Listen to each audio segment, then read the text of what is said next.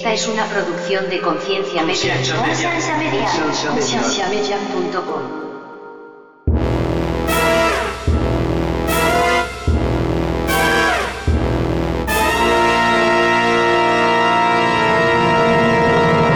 Por supuesto, pero es que está arraigado de la idea del judeocristianismo, Nader, porque por favor, dígame que el judeocristianismo no es racista. Pues es uno de los fundamentos de la Biblia, que hay una raza mejor, que es el pueblo escogido, que ellos son mejores. Trump lo menos que es un conservador. Lo que pasa es que sabe utilizar cristianos nacionalistas a su favor y hablar de una manera populista, apelando a que, mira, se van a quedar con nuestros trabajos, los quieren reemplazar. Bienvenidos al programa de Conciencia, un programa que tiene como meta crear conversación y promover la autoeducación en las personas, enfocándose en preguntas y temas que por años han sido ignorados y vetados, y trayendo opiniones educadas y respuestas modernas a ideas tradicionales y pasadas de tiempo.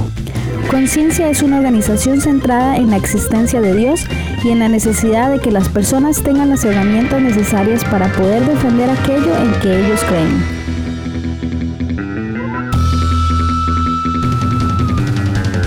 Nuestra página web es www.concienciamedia.com.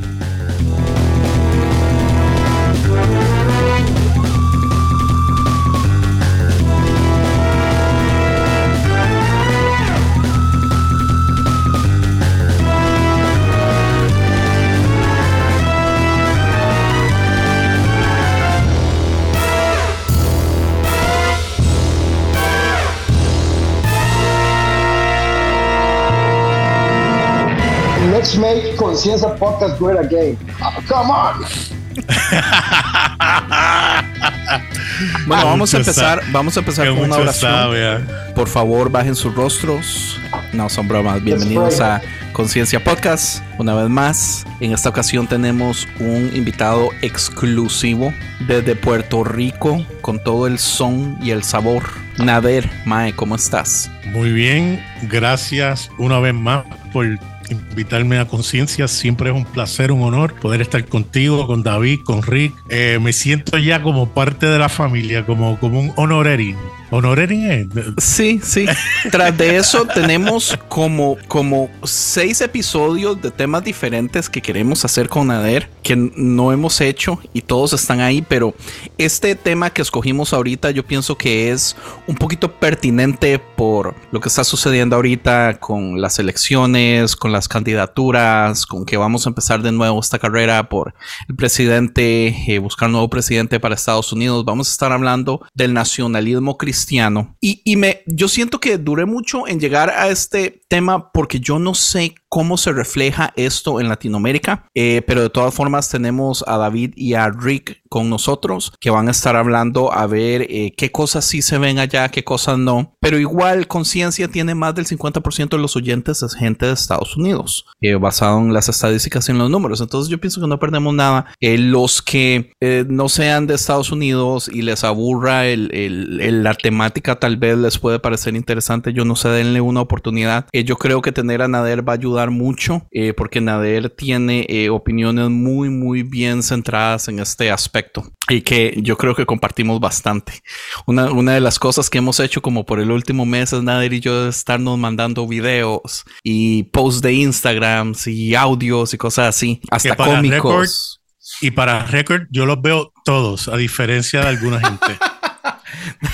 Yo me cuesta tanto YouTube, pero sí, qué pena, Nader.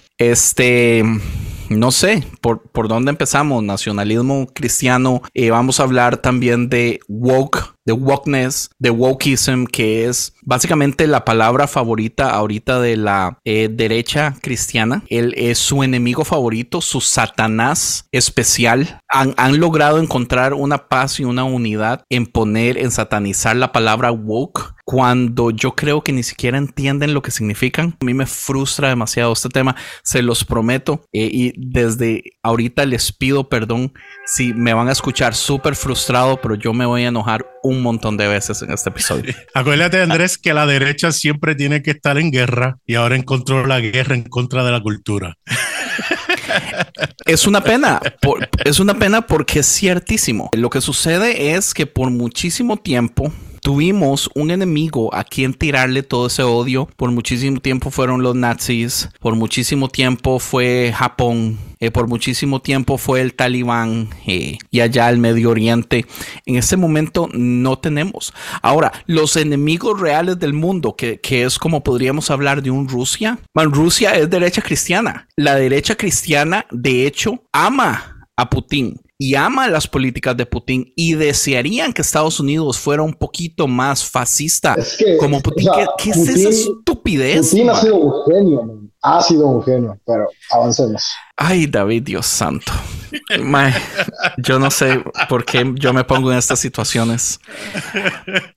Yo no sé si ha sido un genio. O sea, tal vez sí podríamos decir que es un genio por el hecho de utilizar esta fuerte modo de manejar la media, de tener adueñado todo lo que son las noticias, de cerrar información mundial al país. Entonces la gente solamente se informa de las cosas de ellos mismos y crear una campaña de miedo de todo el universo. Pero mae, eso es pésimo, eso es mal. O sea, sin mencionar que todos aquellos que lo ponen misteriosamente se caen de edificios, de ventanas de edificios. Claro, el que se opone, el que dice lo pero hay eso, pero bueno, ahí, mae, pero entonces busquemos otra palabra. Lo mismo. Oh, claro, pero un poquito más sutil, ¿no crees? Pero no, vamos para allá. Nada. Vamos para allá. Vamos a llegar a un punto donde no va a ser sutil. Lo hace casi exactamente igual. O sea, tiene todos los medios de comunicación trabajando para el gobierno, tiene los algoritmos trabajando para el gobierno, tiene los reporteros trabajando para el gobierno, tiene todo absolutamente trabajado y financiado por el gobierno y las empresas privadas. Entonces, o sea, realmente así que digas, hay una gran información súper libre y súper extensa y transparente, pues la verdad es que no. Bueno, yo no estoy de acuerdo, Rick, en un aspecto, porque ahora mismo tú ves la guerra entre los medios contra los ultraconservadores que ahora están dejando a Fox porque se fue Tucker Carlson y ahora se han ido más a la derecha, y los que dicen ser de la izquierda siempre que van a traer los puntos traen, bueno, los demócratas tienen esto y esto, pero los republicanos también. Entonces, en vez de decir las cosas como son, siempre utilizan los puntos de ambos lados para que digan somos balanceados, somos neutrales. Cuando tú ves jóvenes que se han levantado en los medios sociales o por internet, donde no tienen el control corporativo, donde están diciendo las cosas como son, o como ellos entienden que son. Y no se están muriendo. Sin filtros, y no se están muriendo y no están siendo atacados. A lo contrario, la gente está empezando a verlo más y a tener más confianza en ellos, porque no tienen que vender Budweiser o no tienen que vender Ford Motors o no tienes que vender AT&T, ¿me entiendes? Porque sí, todos esos patrocinadores que dan millones de millones. Hay un muchacho que se llama Tyler Cohen, se me olvidó ahora el otro apellido, que él no coge auspicio de nadie y él su dinero lo hace con la gente que se suscribe a su canal. Pero, y eso le da una libertad. O sea, yo, por ejemplo, obviamente, ¿no? Aquí, en este tema en específico, yo voy a tener un chorro de dudas y de limitaciones, porque en general la política no es un tema en el cual yo sepa mucho o esté muy involucrado. Sin embargo, me interesa. Entonces, por ejemplo, los escucho hablar de estos temas de información, y se me hace como un poco sesgado pensar que, por ejemplo, en Estados Unidos, obviamente aceptan ustedes, y nosotros como mexicanos lo vemos, que hay como obviamente una manipulación por parte del gobierno estadounidense, ¿no? Y juzgamos a Rusia porque decimos que ellos lo limitan por completo, y luego decimos, en Estados Unidos hay algunos que sí tienen una mayor libertad de opinión, de prensa, de conocimiento, lo que sea, y no les damos el beneficio de la duda a Rusia, que quizás allá también tienen sus propios medios de comunicación, sus propios influencers, sus propios comunicadores, que tienen un poco más de libre prensa, de libre opinión, de bla, bla, bla, lo que sea. Entonces creo que lo mismo que aplica para Rusia aplica para Estados Unidos. No, es muy diferente, Rick. Es muy diferente. Ilústreme. Porque, digamos, la táctica de Rusia completamente por años. Por eso, digamos, cuando David dice Putin ha sido un genio, porque donde está, sí, él creó todo un sistema en donde monopolizó completamente la industria de los medios de comunicación, y allá solamente se dice una historia, y realmente las personas que empiezan a tratar de hablar de otras cosas se pueden meter en problemas, y muchísimos han muerto porque no existe la libertad. En este momento aquí en Estados Unidos no es así, digamos. La división y la guerra política entre demócratas y republicanos es gigantesca. Pensar que Estados Unidos tiene en control toda la media es incorrecto, porque la media se va hacia dos extremos. Ahora, lo que sucede es esto: la gente necesita esos extremos. Cuando dices extremos, ¿te refieres a demócratas y republicanos? Demócratas y republicanos, izquierda y derecha, y podemos agarrar todas las compañías de comunicación, todas las compañías de periódicos, todas las compañías de noticias, y podemos nosotros hacer una foto donde se pone en el centro qué tan extremos son, qué tan liberales, por ejemplo, qué tan progresistas, qué tan derechistas, y qué tan digamos, tan neutrales pueden ser en sus noticias. Y todos calzan en su lugar, pero sí es muy obvio donde hay ciertas noticias que se van a un extremo izquierdo y otras a un extremo derecho, y esas dos son las que tienen la más cantidad de personas. Digamos, noticias más centralizadas como Axios, como Reuters, en realidad tienen menos gente, que son noticias más neutrales, donde ellos dicen vamos a dejar nuestra opinión política por fuera y solamente vamos a dar las noticias. Pero existen y están ahí, pero la gente lo que necesita ahora son los extremos. Por eso, digamos, cuando Tucker Carlson se va de Fox y Fox pierde un montón de vistas, ahora los que salen ganando son las compañías de derecha más extremas como Newsmax, como Breitbart, como Daily Wire, del favorito de David de Peterson y de Ben Shapiro, y todos esos que son abiertamente de extrema derecha política. Entonces, a ver, creo que hay una gran diferencia empezar, ahí, porque sí se ven los dos lados, y los dos lados se tiran. Una buena forma de empezar entonces sería que ustedes que están en Estados Unidos pudieran explicar para ustedes, y no caer en errores de semántica, qué es la derecha y qué es la izquierda, porque puede ser completamente diferente a lo que yo entiendo por derecha e izquierda, y completamente diferente a lo que la audiencia entiende por derecha e izquierda. Por ejemplo, o sea, yo de lo poco que he leído desde la filosofía política, por decirlo así, derecha básicamente es conservadurismo, es un poco de como nacionalismo, bueno, no, correcto. Ni siquiera nacionalismo, no. O sea, desde la filosofía es más que nada conservadurismo, y la izquierda tiene que ver más con, ni siquiera es progresismo, tiene que ver más con acción revolucionaria. No, incluso desde la filosofía se dice que puede haber liberal de derecha y liberal de izquierda, porque hoy en día el ser liberal tiene o está principalmente caracterizado por estar a favor del libre mercado, y eso completamente calza con ser de derecha. Claro, el problema es que desafortunadamente en Estados Unidos el sistema es de dos partidos. Rara la vez que hay un candidato independiente que logre hacer algo en las elecciones, ¿no? Entonces, cuando se van a los dos extremos, rara la vez el que es republicano dice, hay cosas de los demócratas que hacen sentido, pues estoy en el medio. Eso se llaman independientes, y van a tender en cada estado también va a significar algo totalmente distinto, porque un demócrata quizá en un estado del centro no es igual a un demócrata de los estados de la costa como Nueva York o Washington State o California. Pueden ser un poquito más conservadores en aspectos culturales, en aspectos inclusive económicos, pero autodenominarse demócrata, ¿no? Pero Ajá. Algo importantísimo es que tenemos que entender que la mayoría de las personas están en el centro. Entonces, una de las críticas más grandes que los demócratas tienen hacia los republicanos es que los republicanos quieren pasar leyes que solamente los que están en poder creen y como que abrazan fuertemente, pero la gente normal no cree. Entonces, por ejemplo, las leyes usualmente se van a antiaborto, antiderechos de equidad, de personas homosexuales o queers o LGBTQ. Por ejemplo, lo de las armas. Tratar de tener un control de qué se enseñan en las escuelas. Ahorita una de las cosas que se está muy de moda es que se quiere limitar qué se enseña de la historia de Estados Unidos para no enseñar la historia donde los estadounidenses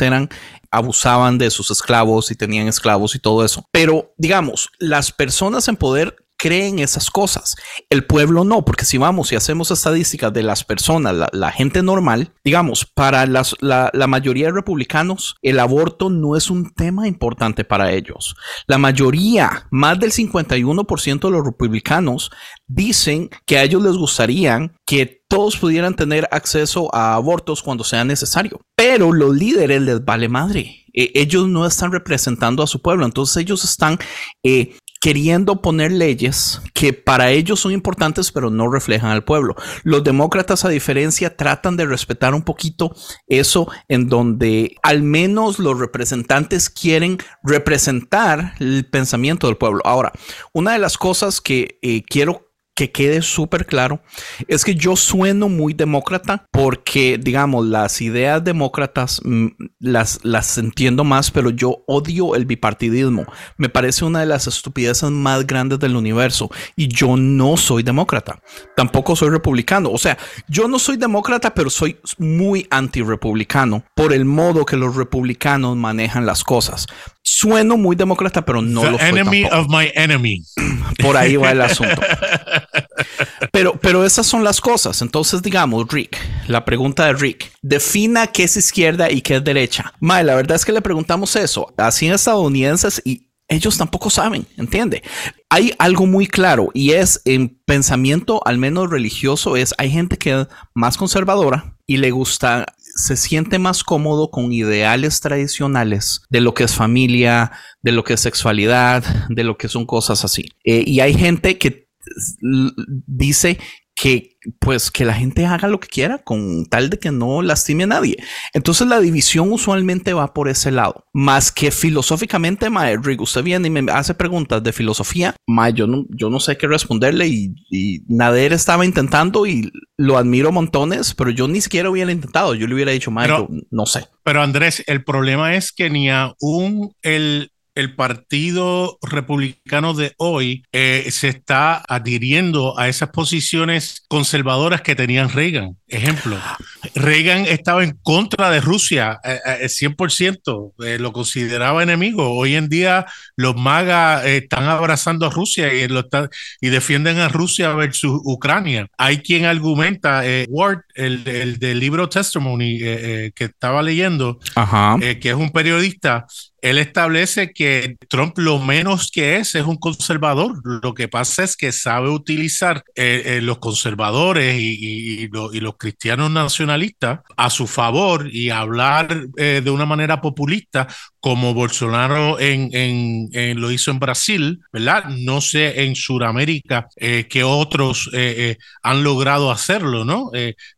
Apelando al odio y al miedo. Claro, apelando a que, mira, se van a quedar con nuestros trabajos. Ese es uno de los puntos que hablan los republicanos. Nos quieren reemplazar. La gente blanca en Estados Unidos, literalmente, hay algo que se llama replacement theory y le están metiendo miedo. Si dejas que se apoderen, te van a reemplazar, te van a mezclar. Otras razas se van a querer casar con tus hijos para que salgan mezclas y la pureza de lo que tú eres de blanco americano lo vas a perder.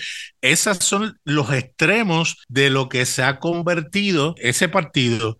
Entonces llega el cristianismo y hace una fusión, en inglés se diría unholy, no sé cómo decirlo en español,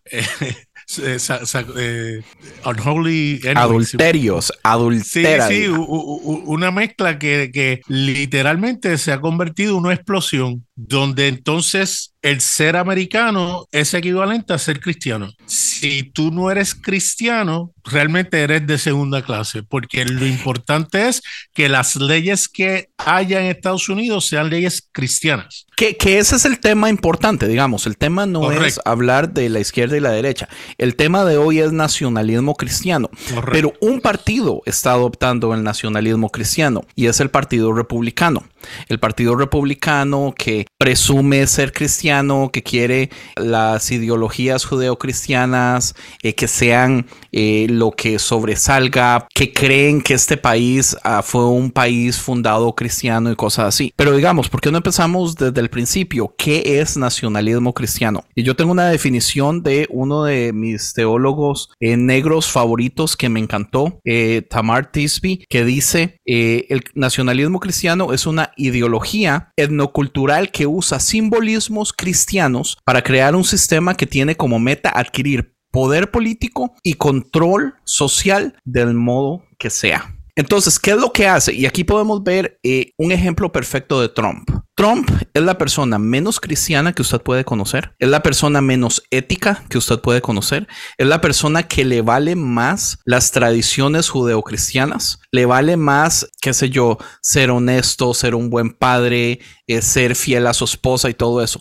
Pero él agarra a los cristianos porque sabe que los cristianos es los que le pueden dar el poder. Y el problema de los cristianos es que los cristianos no están buscando un modo de cómo poder ellos ser, ¿cuál es la palabra? Existir en la sociedad para ayudar a los otros. Ellos lo que quieren es poder. Los cristianos por muchísimos años han sido bulliados por otras personas. Entonces en este momento no les importa a quién ponen como líder, pero van a agarrar al bully más grande. Entonces, si alguien me pegaba a mí, me voy a hacer amigo de esta persona que no representa absolutamente nada que soy, pero me defiende a mí. Entonces, desde ahí empezamos mal. ¿Cuál es el asunto del nacionalismo cristiano? Es que el nacionalismo cristiano no quiere expandir los ideales cristianos, lo que quiere es utilizar el simbolismo cristiano para poder obtener poder y control social del modo necesario. Y entonces eso ya viene y empieza a crear un montón de cosas. Ahora, ¿cómo creen ustedes que se ve el nacionalismo cristiano? ¿Cómo podemos identificarlo? Pues, o sea, a ver, ahí como que, o sea, de lo que yo estuve haciendo mi como investigación al respecto del tema y todo esto, me topé con uno de sociólogo, un libro que tengo, que es de Max Weber, y él precisamente habla acerca, y no específicamente lo dice de Estados Unidos, sino de Europa y América, de cómo fue que se fue expandiendo el cristianismo y sus valores de tal manera que terminó volviéndose un esclavo o una herramienta no del nacionalismo, sino del capitalismo. Y por ejemplo, ahí se me hace muy interesante porque lo que él comenta, y a lo mejor solamente como para alimentar, o sea, ahí no voy, creo que no voy a sacar alguna duda, o a lo mejor sí, pero lo voy armando sobre la marcha. Lo que él va comentando en su tesis es que cuando se van creando las colonias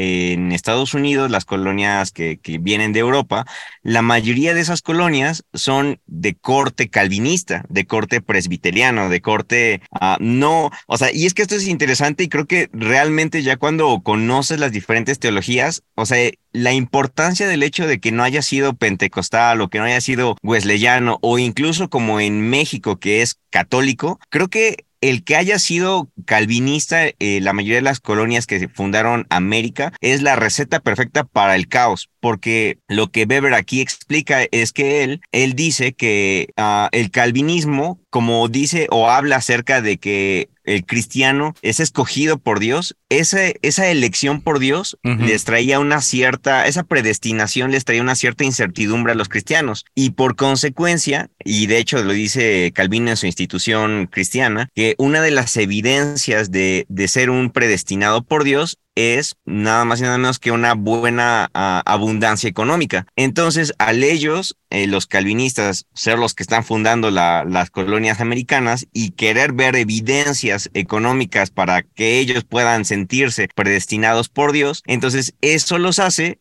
ser muy trabajadores. Eso los hace ser muy buenos trabajadores en todo lo que hacen y terminan haciendo o adoptando un estilo de vida en cuanto al trabajo. Y los calvinistas son los que terminan haciendo que América se vuelva esa como gran potencia, entre muchas comillas, de un gran mercado capitalista, porque al final de cuentas ellos fueron formados sobre una ética del trabajo, una ética que viene arrastrada por el calvinismo. Y luego eso, al ser pues América o bueno Estados Unidos fundado por estos calvinistas que tienen esa teología en la cual pues hay unos que no son predestinados por Dios y por lo tanto son herramientas o vasijas para el desecho de Satanás o para el desecho de la ira de Dios. Si usted le pregunta a cada uno de ellos, ellos sí son predestinados. Los que no son predestinados siempre son otros. Exacto, sí. Y eso es perfectamente el pensamiento calvinista. Y es el pensamiento que se hereda sobre todo Estados Unidos. Que Estados Unidos es una nación predestinada para salvación. Por lo tanto, correcto, se sienten elegidos por Dios. Y al sentirse elegidos por Dios, ellos empiezan a proyectar esa como super yo sobre el resto de las naciones. Y por eso es que termina formando un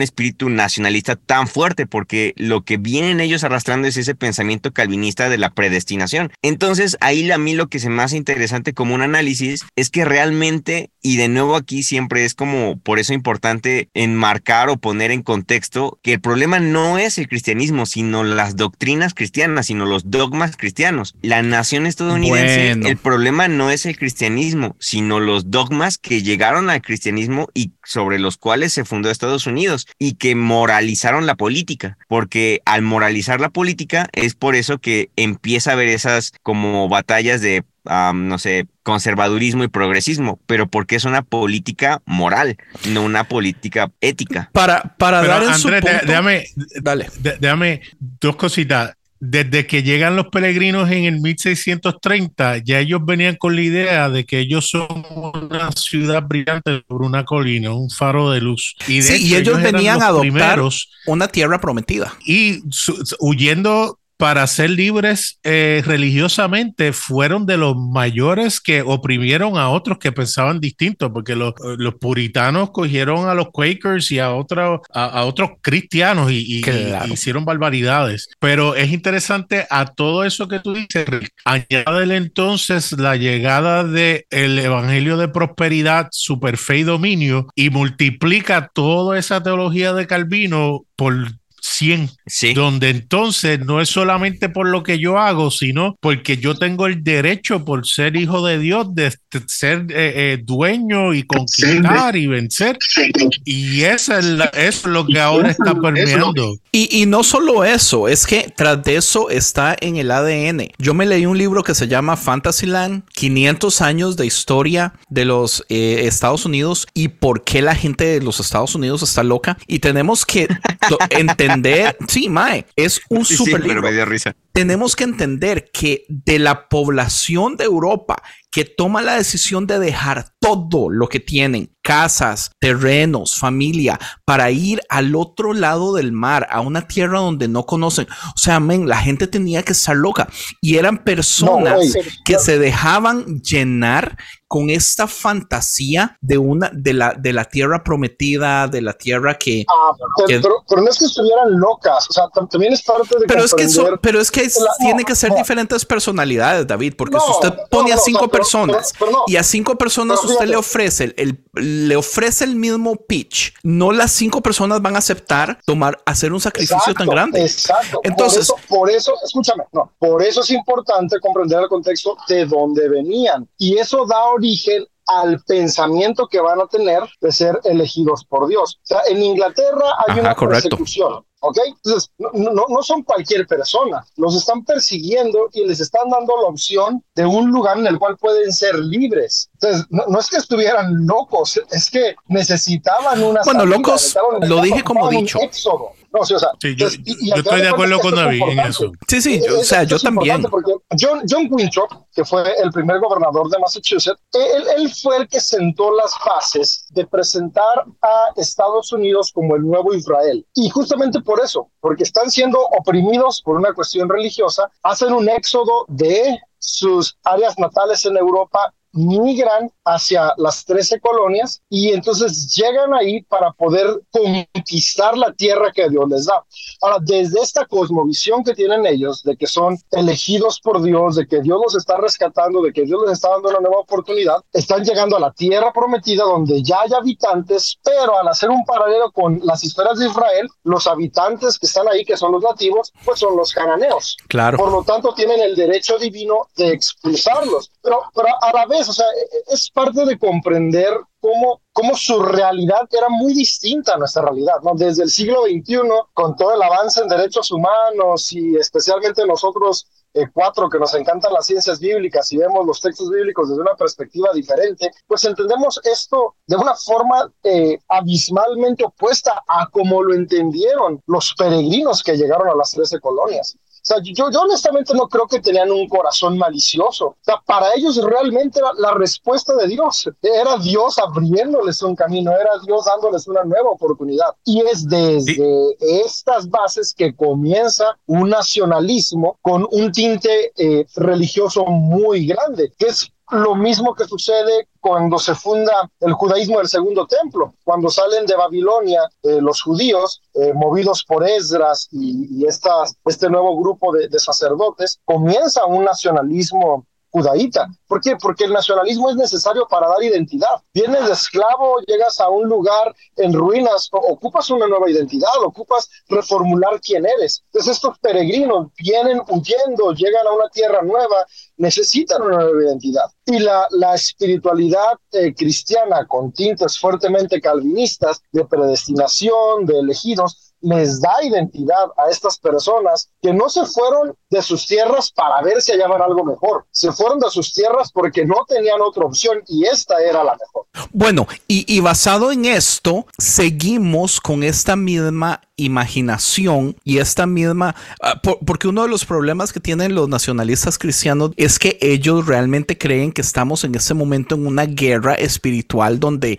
es de vida o muerte, donde si ellos no toman el poder del modo que sea, van a perder, América va a ser destruida, el mundo va a ser destruido.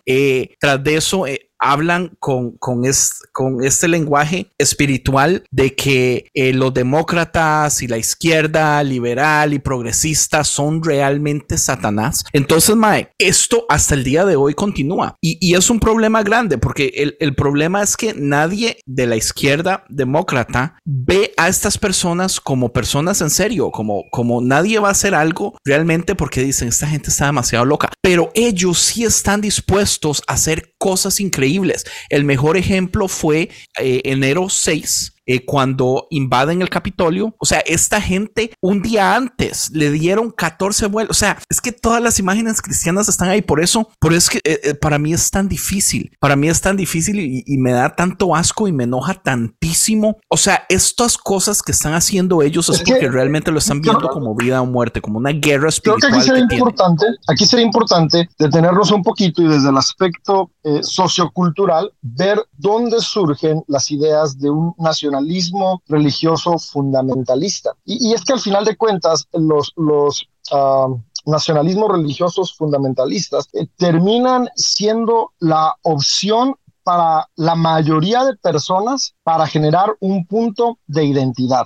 Miren, nosotros cuatro que estamos aquí discutiendo y debatiendo, somos privilegiados. Somos parte de un pequeño porcentaje de seres humanos que podemos darnos el tiempo de leer, de repensar, de reestructurar nuestras ideas, de grabar podcasts, o sea, de compartir, de generar nuestra identidad personal en otras cuestiones laborales, artísticas, familiares. O sea, Andrés Marín, su identidad es un compositor musical, es un creativo, es alguien que impulsa la agenda de podcasters en Latinoamérica. O sea, lo digo en plano, o sea, tienes distintas cosas que te generan identidad, que te hacen saber quién tú eres. Pero ponte a pensar, la mayoría de personas que tienen trabajos con horarios extendidos, que tienen que pasar horas para poder transportarse a donde trabajan, que están preocupados porque como ganan el mínimo nunca les alcanza para sostener a sus familias, que llegan a su casa y su relación no es la mejor, sino que llegan a un caos con la pareja, con los hijos. O sea, pensemos en estas personas que sumándole a eso, vivimos en un mundo donde todo es relativo, donde no hay una certeza absolutamente de nada. Entonces, estas personas en medio de la relatividad necesitan un centro, necesitan algo que les dé certeza, algo que les ayude a decir, ok, esto soy yo, esta es mi identidad, este es mi punto seguro. Ahora, ¿es lo mejor? No, no es lo mejor, pero socialmente viéndolo desde la historia, es lo que le ha traído cohesión a la mayoría de personas que por las desgracias del azar no pueden darse el tiempo de repensar las cosas. O sea, es asombroso. Entiendo que no es lo mejor, David, pero ¿es justificable? Pues es que no sé si es justificable o no, simplemente es. Ahora, aquí viene la cosa. Pero es por culpa de la educación, porque vea, déjeme darle unas estadísticas rapidito. El nacionalismo cristiano, 80% son adultos de más de 50 años. Muy poco joven. Solo un 17% tiene diplomas de high school. O sea, muy poquita educación. 71% creen el replacement theory, que es lo que decía Nader, que ellos creen que los inmigrantes van a venir a quitarles los trabajos y sus derechos. 71%. Ya empezamos ahí con un problema gigantesco que es completamente erróneo, que no tiene bases ni datos ni absolutamente nada, pero ellos se lo creen y lo ven como peligro. 85% dicen que los blancos son igual de discriminados que las personas de color. Eso que a todo es persecución, que a todo le tienen miedo. Las Karens estas que empiezan a gritar porque el chavalo en Starbucks le dijo, señora, no tenemos leche de soya. Más de un 80% consumen noticias de noticieros estos de derecha extrema. Mae, entiendo por dónde viene David. Mi problema es que yo no veo cómo esto es justificar este pensamiento que afecta a tantísimas personas y cuando la solución es muy sencilla y es la educación. Porque pues ni tan sencilla, mae. Bueno, si fuera sencilla, toda la solución de todas las cosas en este universo es la educación y no sucede. Entiendo. Pero volvemos a lo mismo. O sea, es peligroso. Honestamente, para mí es peligroso con el modo en que se abrazan de ideales cristianos para querer venir a reprimir cosas, a cambiar leyes, a hacer muchísimas de estas cosas. O sea que ni siquiera reflejan, esa es una de mis quejas grandísimas, ni siquiera reflejan la realidad de la gente, de la gente común. Sí, pero tenemos que entender que lamentablemente por el sistema político de Estados Unidos, que no se deja llevar por la mayoría de la población, sino por unos distritos o unos electores que son representativos de los estados, ahí el poder político ha sabido cómo manipular los votos para que aunque haya 60%, por ejemplo, de minorías en una población para elegir un representante o dos representantes, ellos han logrado enmarcar las zonas de tal modo que aunque vote el 60% mayoritario por un partido, como quiera, el otro partido minoritario va a ganar 2 representantes versus 1. Correcto. Por lo tanto, ellos no se tienen que dejar llevar por la mayoría porque ellos saben que no importa lo que ellos hagan, la minoría siempre otros estados que vota va a ganar, ¿no? Otros estados que ponen múltiples representantes en Congreso, por ejemplo, puede ganar, qué sé yo, el demócrata, puede ganar el republicano 52% versus 48%, pero los 7 representantes que se van son todos republicanos, a diferencia de hacerlo, en ese caso, half and half, entiendo, por las leyes estúpidas, pero el problema sigue siendo eso de la educación, porque tras de eso se viene a querer asustar a las personas. Algo que me enoja mucho es que con eso de la educación se atacan mucho digamos, las instituciones, las escuelas, las instituciones como la ciencia, ¿entiende? Ellos dicen, es que los profesores todos son woke y nos están convirtiendo y sacando, descarrilando a nuestros niños, porque todos los niños están saliendo con ideales más progresivos. La excusa de ellos es que ahora todos los profesores son del diablo. Y lo que no entienden es que la educación cambia las cosas. Hay una razón por la que usted no cree estas cosas y usted está encerrado, y muy posiblemente es porque usted ni terminó la escuela, men.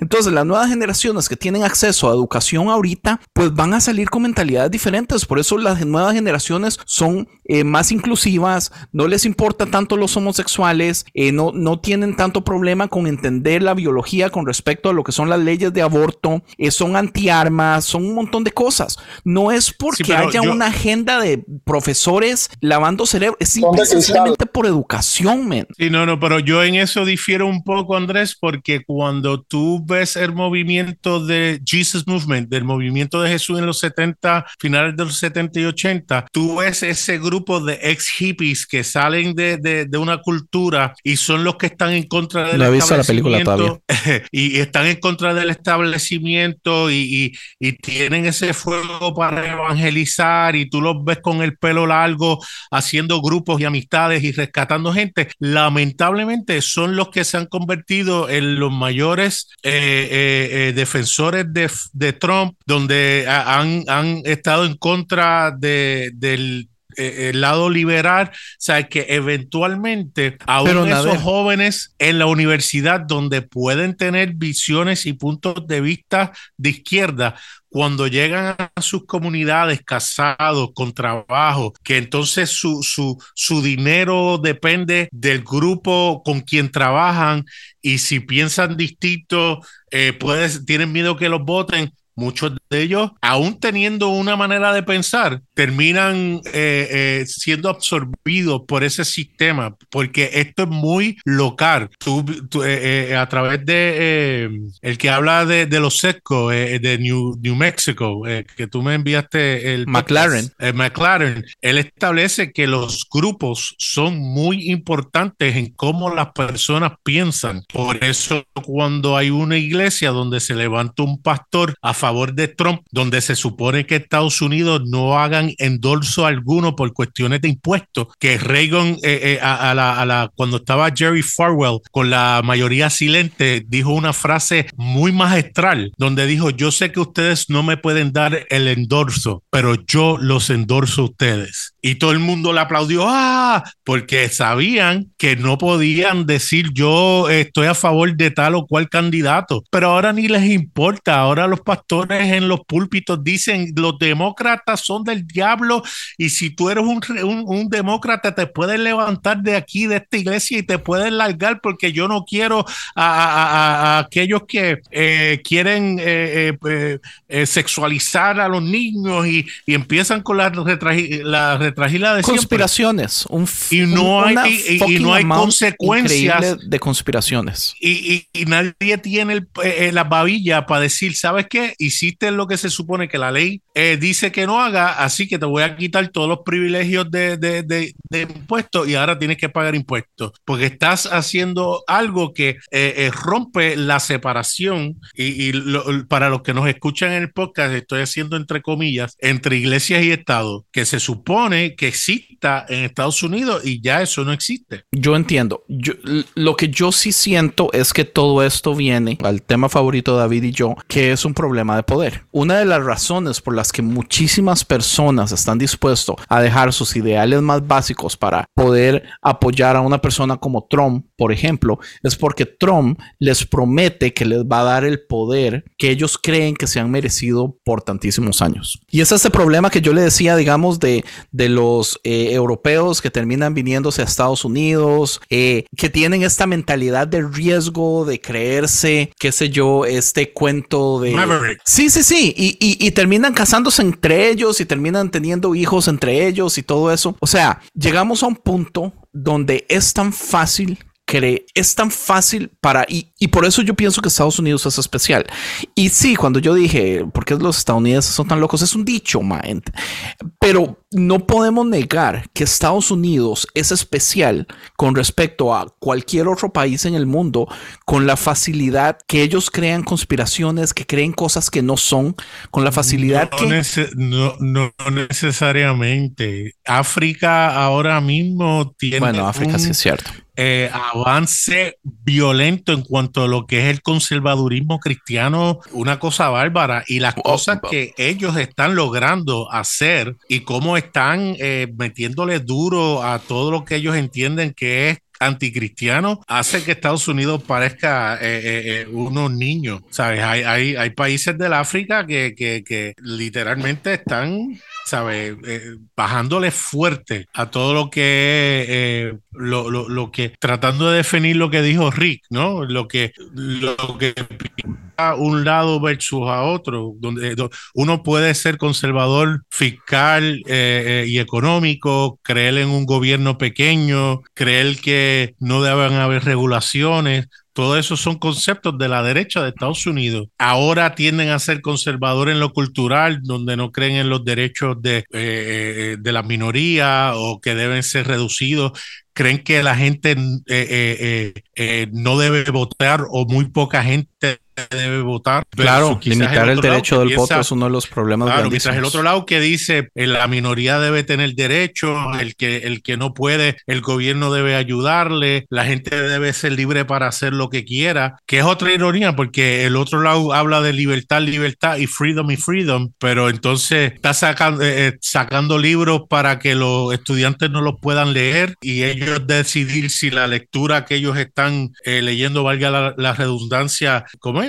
Les resuena. Es que la libertad, Nader, nunca ha sido para todos, porque por ejemplo, ellos andan peleando por libertad, por ejemplo, para poder orar en las escuelas, ¿verdad? Para poder enseñar la Biblia en las escuelas. Ahorita que se está pasando, no me acuerdo en cuál estado, que se pasó una ley que ya se está peleando de que todas las escuelas tienen que tener los 10 mandamientos. Se cayó en la votación. Ya cayó, qué dicha. Sí, porque es una estupidez. Que no iba.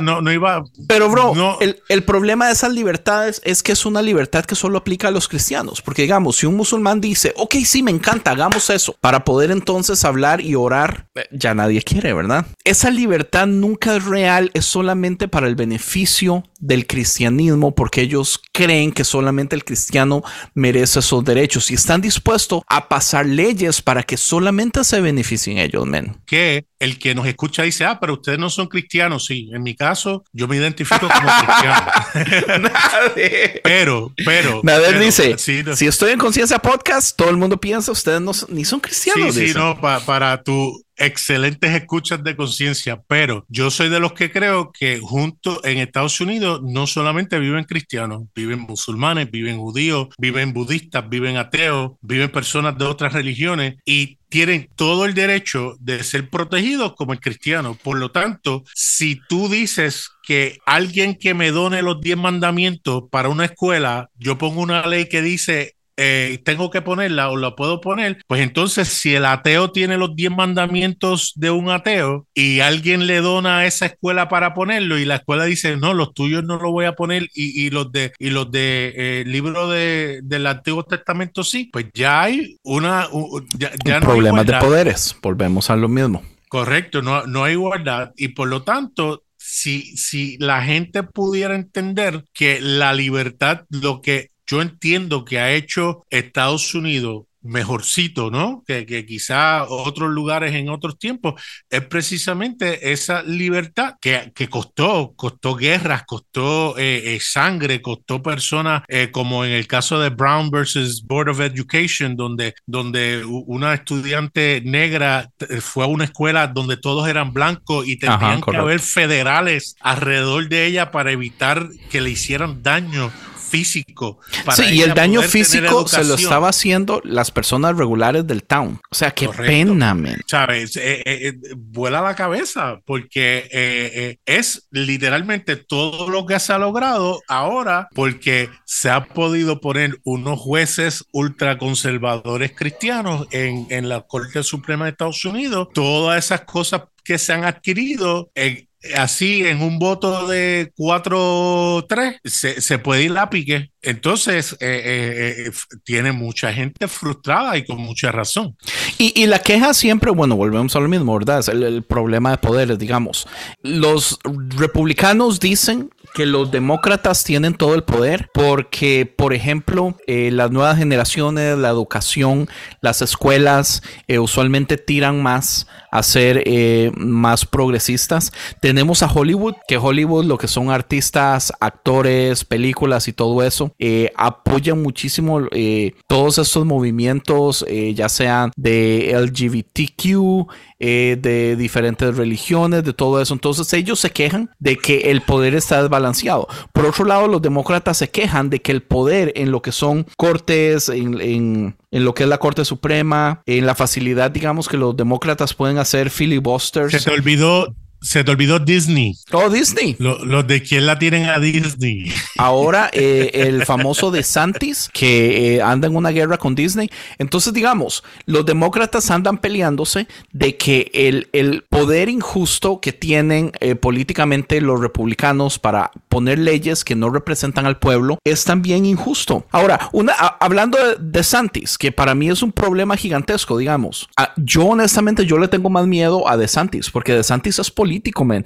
DeSantis ha hecho un montón de porquerías en Florida, pero las ha hecho del modo correcto como un político. O sea, el mae lo que dice lo cumple, va y lo hace. Trump era un fucking estúpido, man, que no servía para absolutamente nada, que lo único que hacía era hablar mierda y estupideces y no sabe absolutamente nada de política. Si DeSantis gana, man, yo creo que las cosas se van a poner peores. Pero Trump puso la barra más bajita para que personas como él puedan obtener poder. Él probó las aguas y se dieron cuenta de que está llanito, que hay posibilidad y lamentablemente sí. Mi esperanza es que las personas se puedan dar cuenta.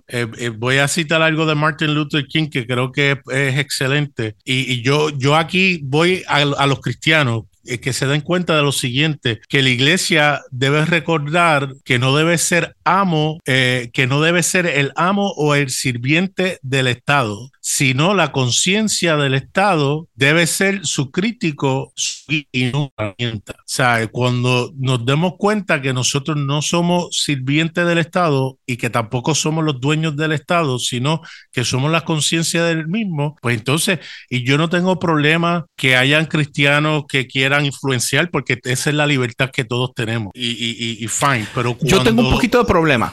Yo tengo un poquito de problema, especialmente cuando uno de los problemas más grandes es el racismo. Uno de las similitudes o una de las cosas que caracteriza al nacionalismo cristiano es el racismo. Está repleto de gente blanca. Le tienen pánico a otras razas. Están en lucha por tratar de no tener que lidiar con latinos, con negros. Buscan tratar de que sean más los blancos. Entonces, para mí es muy problemático, man. Pero tú sabes quién hizo un argumento excelente contra eso, quien menos tú te imaginas, un millonario, Mark Cuban. Mark Cuban en una entrevista con Jon Stewart dijo, mire, si los estadounidenses entendiesen que esto es una cuestión de economía, cuando tú eres más inclusivo y haces apertura a otras culturas y otras maneras de pensar, tú vas a obtener más dinero porque vas a tener más personas que te apoyan, pero no se dan cuenta. Y mira lo que pasó con Budweiser, que ha sido interesante a través de un influencer trans que se llama apellido Mulaney. Budweiser hizo una campaña con ella porque se identifica, ¿verdad? Como mujer. Correcto. Y los nacionalistas cristianos que antes no bebían, ahora beben, se volvieron locos. Y se van a comprar docenas de latas de Budweiser, pero para dispararles, ¿verdad? Para dispararles, sí. Que Budweiser dicen, pues sigan comprando, yo no me enojo. O sea, no hace sentido, aún en un aspecto económico, el tú discriminar porque pierdes dinero. Por supuesto, pero es que está arraigado de la idea del judeocristianismo, Nader, porque por favor, dígame que el judeocristianismo no es racista. O sea, es uno de los fundamentos de la Biblia, que hay una raza mejor, que es el pueblo escogido, que ellos son mejores. Los judíos desde toda la vida han sido de los más racistas que han existido en la historia. Entonces, esto viene a abrazar esta idea de nacionalismo cristiano, de la tierra prometida, de Estados Unidos, de ahora que tengo que defenderlo, porque vea cómo es el asunto. Los americanos es así como nosotros queremos ayudar a todos los países del mundo, queremos darle dinero, queremos darle comida, pero quédense ahí porque no queremos que se vengan a contaminar con nosotros, no queremos que nos vengan a traer sus cochinadas, no, ¿entiende? O sea, ni siquiera su ayuda es honesta, su ayuda al mundo viene con este asunto de racismo, porque prefiero que usted se mejore allá donde está para que no tenga que venir a contaminar. Men, no puedo yo con eso, men. No puedo. Yo especialmente siendo latino en Estados Unidos, que después del 2016 con Trump le ha dado permiso a todas las personas que antes eran racistas, pero se lo mantenían callado porque había un freno social. Ahora ya no, porque Trump les dio permiso a ser racistas, men. Entonces, o sea, para mí es súper problemático. Y que el cristianismo esté metido en todo esto, man, que el cristianismo sea uno de los motores que empuja estas cosas, a mí me frustra demasiado. Ahí yo pienso que hay personas que legítimamente creen que es lo correcto y lo hacen en amor, no por poder o por otra cosa. Yo sé, Nader, y yo trato de no generalizar, pero mis comentarios usualmente siempre son por la mayoría. ¿Cree usted que la mayoría son buenos? Más del 51%. Yo sí te voy a decir algo que me gustó que dijo Thomas Flanagan. Dice, aquellos que están tan cegados por la luz de la fe que solo pueden ver la luz misma y no el mundo, que es lo que la luz reveló. O sea, hay personas que ciertamente están enfocados en lo suyo por sus razones muy particulares y sus motivaciones. Y sí, para mí es frustrante que ver personas que utilizan el evangelio como una, pero como usted una sabe, fachada, Nader, ¿no? Sí, usted sabe, Nader, que es que el problema es sistemático, ¿verdad? Porque volvemos a lo mismo, o sea, ni siquiera en las iglesias podemos ver que las razas se combinen. Existe el cristianismo negro y existe el cristianismo blanco. Y hay morenos que intentan ir a iglesias blancas y terminan cansándose, y blancos que terminan, pero o sea, la separación ahí es inmediata, o sea, ni siquiera podemos buscar unidad en lo que se supone que es lo más básico, que es un domingo en la mañana. Entonces, es una pésima excusa, man. Es una pésima excusa. Entonces, o sea, los hombres violan porque somos hombres. No, man. No se puede. Y ocupamos ver cómo hacemos para ser mejores y cambiar. Nada que ver el paralelo, man. Claro que ver el paralelo, man. Porque esa es la excusa por muchísimo tiempo para decirle a la mujer que ella es la que tiene que cuidarse y cubrirse porque el hombre es hombre. Una de las cosas que a mí me frustra muchísimo también estando en iglesias latinas por muchísimo tiempo es ver la cantidad de latinos que son nacionalistas cristianos. Es increíble, man. Es increíble aquí en Estados Unidos. Ahora, mi pregunta para Rick y David sería, ¿cómo se ve el nacionalismo cristiano en sus países, en México en este caso? Pero aquí, por ejemplo, una de las cosas es, como los latinos son tan conservadores, como venimos de una cultura 100% católica, donde las reglas son muy estrictas, muy conservadoras y todo eso, entonces muchísimo latino que llega a ese país viene con los ideales conservadores, entonces termina yéndose, especialmente las comunidades cristianas terminan yéndose a los republicanos. No todas las iglesias son de las que predican que usted tiene que ser republicano si es cristiano, pero de todas formas, como las ideas conservadoras usualmente se ven por el lado republicano, entonces terminan siendo republicanos.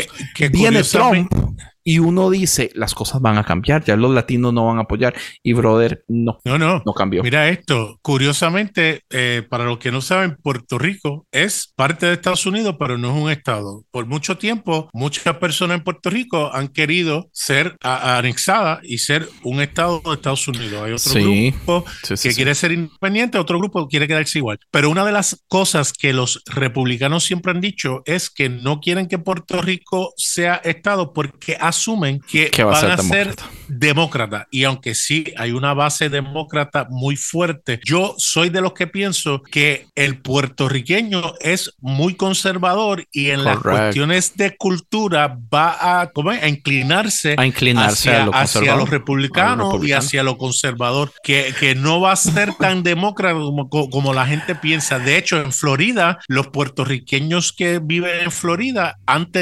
tienden a votar republicano. Y los cubanos también. Y los cubanos. Pues, por la razón, obviamente, de la protección que el Partido Republicano le ha dado a los exiliados. Esa es la razón. Pero eso ocurre porque solamente elevan ciertos temas. Elevan el tema del aborto, el tema de la homosexualidad.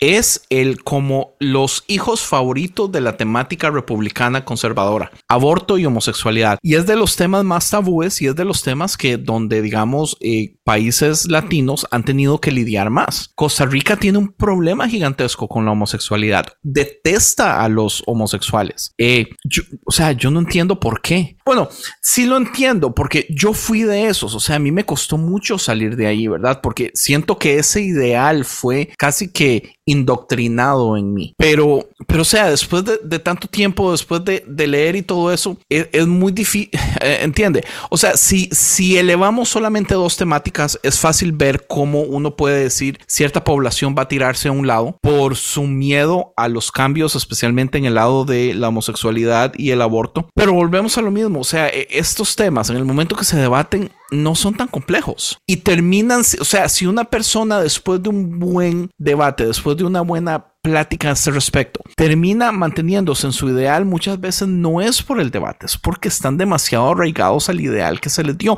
es porque les da miedo poder extender un poquito la idea de poder cambiar el ideal. Lo que pasa, Andrés, volvemos a lo mismo, mucho. Y no sé si es lo mismo en México. Personas que votan son personas que votan issues o por temas. Para alguien, el aborto puede ser el tema principal para ellos. Y la economía segundo, educación tercero, seguridad cuarta. Estamos viendo que después que se derroga Roe versus Wade en Estados Unidos, estados que uno pensaría que son ultraconservadores como Kansas, tuvo un referéndum que votó, creo que el 60 y algo % para mantener las leyes del aborto, no cambiarlas. Correcto. Y no restringirlo. Ahí porque no refleja lo del pueblo. No refleja lo del pueblo. Así que no puedes, ¿sabes? Tú decir, no, después de un debate, la gente, si no cambia. Bueno, tal vez no del debate. La política es local. Y de tomar una conversación formalmente. Por eso, pero lo que afecta a una comunidad o un individuo en una comunidad no es lo mismo que afecta a la persona que vive en California. Alguien que, un demócrata en Ohio no tiene los mismos problemas que un demócrata en California. Por lo tanto, es muy distinto en cuanto a cómo voy a votar, y más cuando los que cambian las elecciones o deciden las elecciones son los candidatos, son las personas como tú que son independientes, que no son ni una ni otra. Sí, y por eso tenemos el problema de que muchos independientes terminan decidiendo a meterse en cierto partido para tal vez tener un cierto agarre, como vemos a un Bernie, que Bernie no es demócrata, ha sido siempre independiente, pero intenta hacerse candidato bajo demócrata porque como independiente no tiene oportunidad alguna. Como Andrew Yang, exactamente igual. Él no es demócrata, pero dice, bueno, el único modo de poder sacar mis ideas al aire es estar bajo la etiqueta demócrata. Sí, porque lamentablemente son dos partidos. Rick, ¿en México es un sistema de dos partidos o es de varios partidos? No, en México hay bastantes partidos.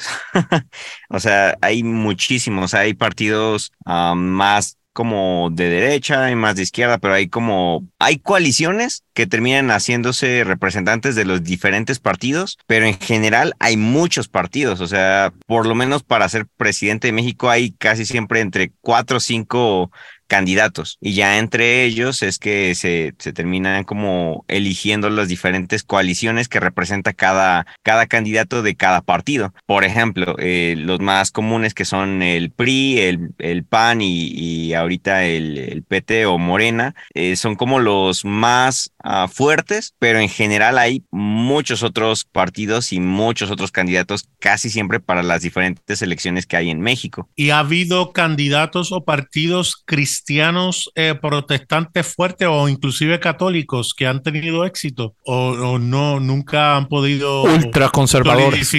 Pues es que digamos como en Brasil o en Costa Rica sucedió. Ya. O sea, el detalle aquí en México está que como es un país profundamente fundado sobre valores o fundamentos católicos, la mayoría de los candidatos terminan teniendo ese como peso conservador. Aunque se digan ellos liberales, progresistas o lo que sea, terminan teniendo los fundamentos católicos porque es la realidad sobre la cual se fundó México. Por más progresistas, por más liberales que se digan, tiene más que ver principalmente fuera de la corrupción en cuanto a modelos económicos más que modelos éticos, y creo que eso es como lo que más se hace notar en los diferentes candidatos y lo que más jala. Por ejemplo, ahorita con Morena, con el López Obrador que tenemos, él, aunque se dice ser como de izquierda, pero sus valores son profundamente conservadores católicos y al mismo tiempo, o sea, como que se aprovecha del sincretismo que hubo religioso, incluso agarrando cosas chamánicas, cosas de brujería y cosas así con tal de poder jalar a esa parte o esos sectores de la población. Pero es meramente, digámoslo así, como me imagino yo en el caso de Trump, una mera pantalla simbólica que le sirvió para poder atraer votantes. Pero ya en las prácticas, en cuanto a los modelos, económicamente sí está mostrando, y aquí seguramente David no va a estar muy de mi lado, y obviamente no estoy 100% defendiendo a Obrador, pero hasta ahora sí está haciendo una que otra cosa que está como atacando el modelo neoliberal económico y haciéndolo de una manera un poco más de izquierda. Pero en cuanto a lo ético, podríamos decir que sigue siendo lo mismo, los mismos fundamentos y valores que se han venido arrastrando de siempre. Interesante. Yo siento que eso debe ser un reflejo de todos los países, porque tenemos varios países de Sudamérica, tenemos a Brasil, tenemos a Costa Rica, que Costa Rica en el momento que sale Trump, como para el 2018, igual sale un candidato que es extrema derecha, un pastor ultraconservador cristiano, con la misma táctica de Trump, queriendo buscar un gane del mismo modo que Trump. Entonces, no sé, a mí me frustra mucho ver este tipo de cosas, porque una de las cosas que más me frustra es esto que yo decía, que se basan mucho en propaganda de miedo. Y esta propaganda de miedo, siendo cristianos, involucra a un Satanás, a demonios. Entonces tratan de ver cómo hacen para hacer a sus enemigos no como humanos, sino como herramientas del demonio. Ahí que mencionas a Satanás, el de Mike Bickle, ese es el pastor de IHOP en Kansas, una iglesia famosa. Cuando se levanta la iglesia emergente, que son cristianos, él dijo en una conferencia famosa: Satanás los engañará para que hagan cosas terribles, alimentarán a los pobres, estarán profundamente involucrados en proyectos humanitarios. Satanás inspirará un acto de compasión, pero por todas las razones equivocadas. El objetivo será la dignidad y la felicidad del hombre, y esto puede ser malo, dijo, ya que puede hacer que la gente empiece a adorar a Satanás cuando se haga menos conservadores. A ese extremo, los nacionales cristianos llegan en la cosa que dice. Y es que ¿saben cuál es un problema? ¿Tú te imaginas lo que Cristo dijo que hiciera? Si lo hace, no es Cristo llevándote pero eso en el corazón, sino el diablo para engañarte. Una estadística de Pew Research explica que los estados con peor educación y más religiosos, todos son republicanos. Y entre más educados y menos religiosos, todos son demócratas. Entonces, ¿cómo no es problemático entender? Y esto es un reflejo del mundo. O sea, si nosotros nos vamos al mundo y vemos los países más ateos, son de los mejores que tienen, por ejemplo, especialmente en sus economías, en sus estados, en el nivel de felicidad de las personas. Pero yo creo...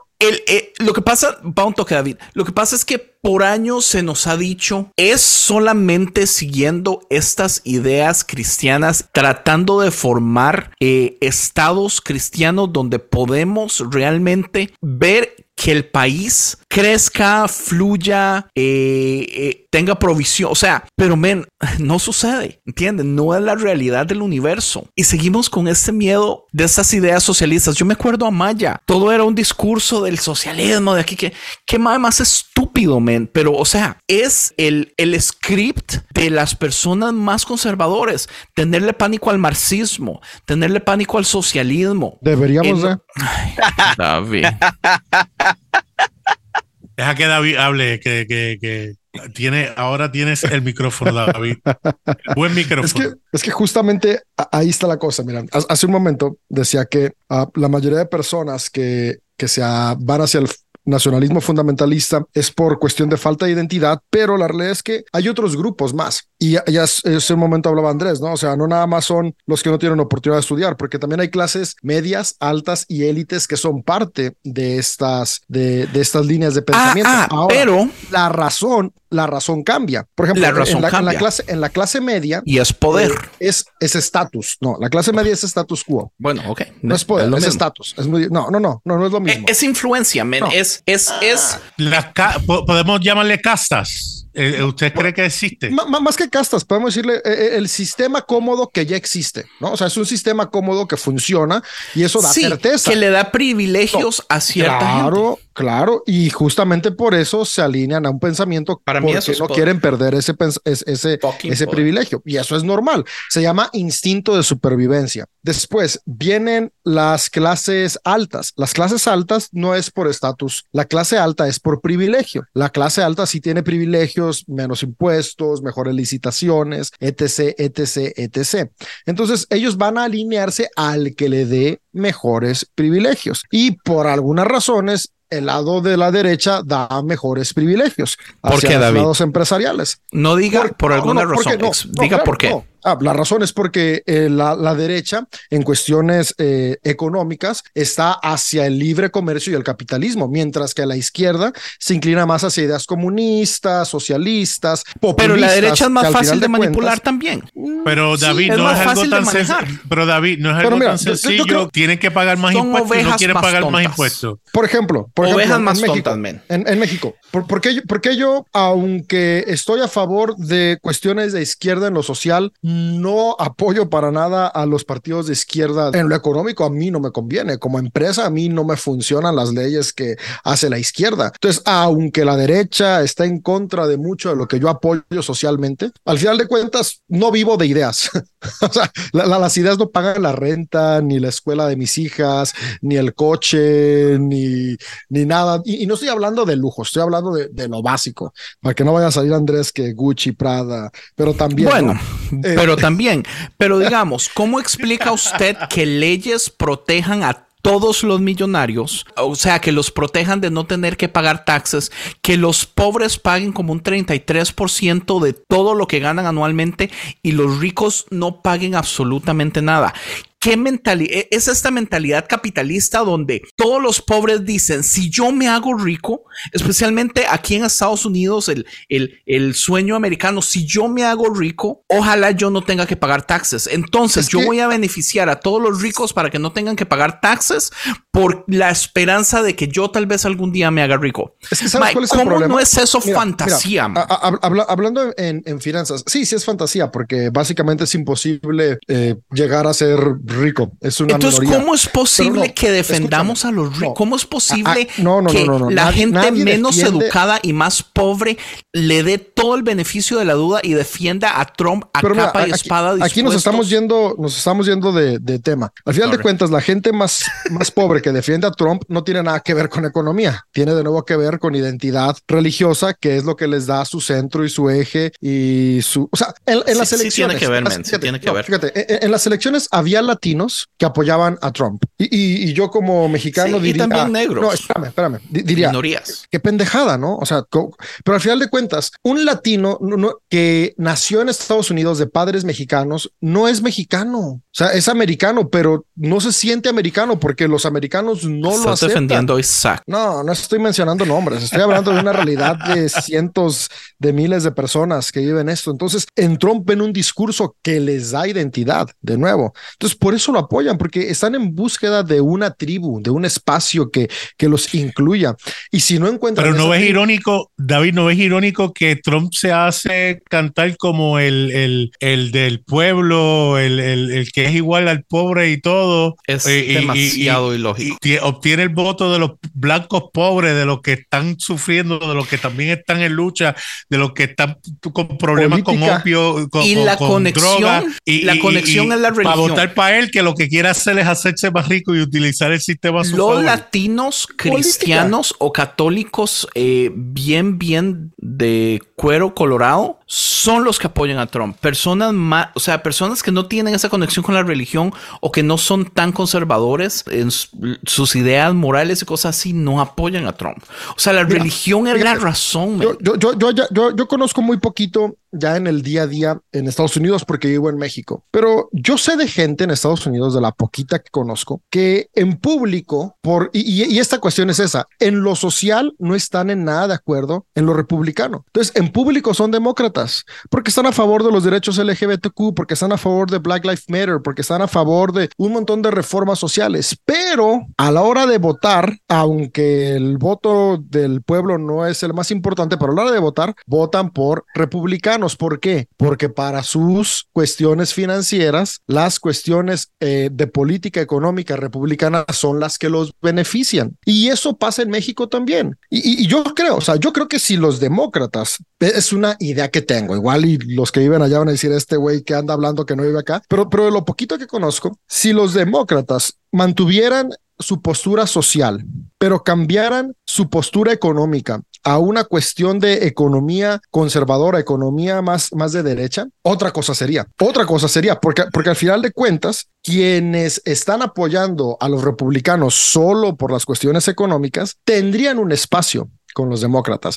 Pero si los demócratas están contra de todas estas cuestiones económicas, y te digo, porque eso al menos pasa en México, ¿no? Al menos en México, claro. Tú ves el lado izquierda, derecha. Ahora, ¿por qué ahorita gobierna la izquierda? Pues porque la mayoría votó por el discurso populista. Espero que en las siguientes elecciones no cometamos la misma estupidez, porque si no corremos el riesgo de caer en cuestiones como los países del sur, ¿no? Que no hayamos aprendido. Bueno, no, a veces no aprendemos. Entonces, David, algo a lo que tú estás diciendo. Alguien dijo, ignorar la política es fácil para aquellos que están cómodos, tienen suficiente para comer, vestir y no son víctimas de la justicia. Eso se puede mantener al margen. Sin embargo, es crucial para aquellos que están al margen o víctimas de abuso, necesitan un gobierno que intervenga, necesitan defensores para que puedan obtener asistencia a sus necesidades. Pero ¿sabes cuál es el problema ahí? Que al final de cuentas el gobierno puede defenderlos porque se alimenta del dinero de la empresa. Si no existe la empresa, si no existe la institución privada, no hay de dónde salga para la ayuda social. Si tú no Pero es que lo único que se pide es que se pague. Si tú no cuidas a la tijera, ¿cómo vas a ayudar a otros? Terminas... David, para los 60 y 70, 50, desde los 20, la tasa en Estados Unidos de impuestos para la gente que hacía una cantidad de dinero era alta y la gente cómoda vivía y había crecimiento. ¿Por culpa de los políticos han hecho que los ultra ricos bajen sus tasas de impuestos y paguen lo menos posible, pudiendo ellos aportar lo que aportaban antes. Y aportarían donde tú ves que los CEOs, los COOs y los dueños ganan una cosa que es ridícula. Y yo no estoy a favor de eso. Eso no es capitalismo, brother, y eso no es libre mercado. Pero es lo que está pasando en Estados Unidos. Son las leyes demócratas. Mira, y lo único que se está... Mira, en México lo pasa único igual. que se está, y lo único que en el caso de Biden, lo único que está diciendo es: vamos a hacer que estas corporaciones e individuos paguen lo que es justo, y ni eso quieren pagar. Por ejemplo, porque si no es por las guerras culturales y el racismo, los mismos pobres blancos se darían cuenta que es para su beneficio que estas corporaciones paguen más para que ellos también puedan obtener las ayudas que no claro, obtener. Porque los beneficios solamente son válidos cuando ayudan a los blancos, y ese es uno de los problemas grandísimos que viene arraigado de esto. Ayudemos socialmente a los estados blancos, pero cuando ayudamos a estados demócratas que tienen muchísimo latino, por ejemplo, como California, como digamos mucho negro y otras nacionalidades como New York, cosas así, ya hay queja. Pero, o sea, ¿por qué mi hijo come gratis en la escuela todos los días? Man, es por leyes demócratas. Le está costando al gobierno. En realidad no, men. O sea, al Estado, porque tras de eso en Estados Unidos muchísimas de estas leyes son estatales. Entonces las leyes tienen la posibilidad de tomar las decisiones. Mae, no les cuesta nada. California es uno de los ejemplos donde hay un montón de cosas de ayuda social específicamente hecha para las personas más necesitadas, mae, que están haciendo que mae, el estado esté thriving. ¿Entiende? Ahora sí, hay muchísimas cosas que son súper caras, pero también todas esas cosas son exactamente lo mismo. Digamos, la renta en California es un asco de lo caro que es. ¿Por qué? Porque todas son compañías independientes. El Estado no tiene poder, ni el gobierno federal tiene poder para meterse a hacer cambios con respecto a leyes que limiten, por ejemplo, cierta cantidad de dinero por rentas en casas. Se está peleando, pero eso no existe. Todo eso son compañías independientes que tienen monopolios, que están haciendo un cochinero, mae, porque le vale madre la gente, solamente quieren obtener más dinero. Y esas son las mismas compañías que no están pagando taxes, porque están siendo protegidas por leyes federales, cabrón. Y qué bueno, David, que tú estás de acuerdo con eso, pero ahí es donde va el mensaje distorsionado que tiene éxito en un grupo de personas con poca educación, por otros asuntos que tienen más base que el ellos poder entender: oye, es para tu beneficio que el ultra rico, en vez de ganar 100 billones de dólares, se gane 60 billones, porque no va a hacer la diferencia ni para él ni 4 generaciones de él, porque 60 billones literalmente con 10 billones vive, yo creo que 6 generaciones de él, y el tipo no quiera pagar un 40% de impuestos. ¿Me entiendes? Sí, y es para el beneficio de ellos que minorías también tengan una estabilidad económica, porque toda la economía gana cuando, digamos, lo que hizo DeSantis, las comunidades latinas tienen dinero para ir a gastarlo, men. DeSantis hizo una ley. Es libre mercado, y yo estoy a favor de eso. Claro. DeSantis hizo una ley para que los inmigrantes no puedan trabajar, para que las compañías que estaban contratando inmigrantes presentaran pruebas de que fueran legales. Yo detesto DeSantis. No hay inmigrantes trabajando.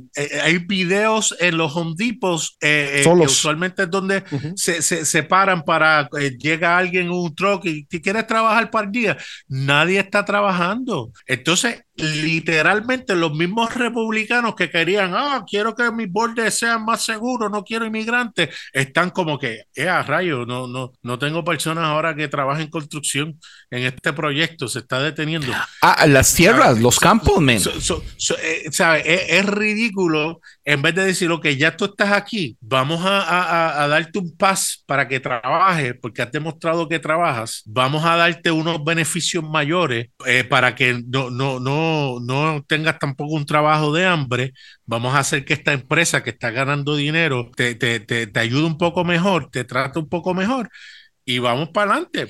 Para hacer el trabajo que los gringos no quieren hacer, mae. Porque hay que dejarnos de varas. ¿Entiendes? Este cuento de que los latinos y otros extranjeros están quitando los trabajos de los americanos, mae, es mentira, porque son trabajos que los gringos no quieren hacer de todas formas. Entonces, mae, yo creo que así ha sido siempre, ¿no? Por ejemplo. Pues sí, pero ahora se están quejando, mae. Y en todas las. Y es que al final de cuentas, o sea, regresamos. La razón por la que se quejan es porque necesitan un discurso que dé consistencia a una identidad nacional. Ahorita hay un punto porque está la generación Z y los millennials todavía como en desarrollo, y la mayoría todavía no llega al momento donde su cerebro está completamente maduro. Por eso de repente hay cada barbaridad. Pero cuando su cerebro madure. Barbaridad como que. Pues yo le tengo David, tantísima fe a estas nuevas generaciones. David, no toques esa pregunta ni con una vara de 10 pies, no lo hagas. Por eso ahorita no la puse. Solo sé que su cerebro va a madurar en algún momento, y cuando madure van a buscar la misma cohesión nacional de alguna forma, no en la manera en la que está presentado el nacionalismo el día de hoy, pero sí en uno nuevo. Yo no creo, man. Mira, o sea, el 80% de los cristianos nacionalistas tienen más de 50 años. Por eso dije, no en la forma que está hoy, en una nueva, en una diferente, pero al final de cuentas los seres somos seres de tribus. O sea, si la hacen nueva, pero que no sea tan estúpida como la de ahora, tal vez yo no me enoje. Sí. Pero mira, el problema es que, y esto lo dijo la gente de The Daily Post con Friday. O The Holy Post con French, David French. Con French, sí. Cuando ahora se establece que los estadounidenses se están identificando como cristianos como cuestión de identidad nacional y no como convicción religiosa cristiana. O sea que eres cristiano, pero no vas a la iglesia. Él es cristiano, si acaso vas en Navidad y Semana Santa, te tomas cristiano tu cerveza, ya no significa haces todas las cosas que antes los cristianos se supone que no hicieran. Y ser cristiano significa hoy una cosa totalmente distinta de lo que significaba hace 40 años atrás. Ya ahora ser cristiano no habla absolutamente nada de lo que yo creo en Dios. Ahora ser cristiano en Estados Unidos habla de mi posición política. Bro, pero es que a final de cuentas eso ha sido el cristianismo. O sea, pero entonces qué asco, mae. No, porque qué asco. Al final de cuentas es una herramienta más para el impulso de la sociedad. Y como toda herramienta, en momentos es utilizado para bien, en momentos es utilizado para mal. En temporadas es más mal que bien, en temporadas es más bien que mal. Y en cada temporada está lo rescatable como está lo detestable. O sea, al final de cuentas, fíjate, es que simplemente no. Escucha, si Roma nunca hubiera encontrado en el pensamiento primitivo cristiano la herramienta para la expansión de su imperio, hoy no tendríamos el acceso a conocer las enseñanzas del Maestro Jesús. Es lo más rescatable del cristianismo son las enseñanzas del Maestro Jesús, pero estas no las tendríamos en nuestras manos si Roma no hubiera visto que esta expresión de espiritualidad le servía como una herramienta para su expansión opresiva. Entonces, al final de cuentas... pero esa no fue la historia por 300 años, porque Jesús era un pacifista. No sabemos. Bueno, al menos el Jesús que vemos en el... No, ¿en cuál? O sea, el Jesús que le dijo perra a la mujer de tenemos dos casos nada más donde Jesús reacciona, que tira las mesas pacifista. Y tira perra, nada más. De ahí en adelante, mae, Jesús es un mae manso que nos pide, que eso es una de las cosas que yo quería, porque, bueno, no sé... Ahora sí que Jesús para mí es el maestro iluminado más importante para mi espiritualidad. Eso correcto. Sí. Pero en este momento los cristianos, especialmente en Estados Unidos, no quieren un pacifista, quieren un general.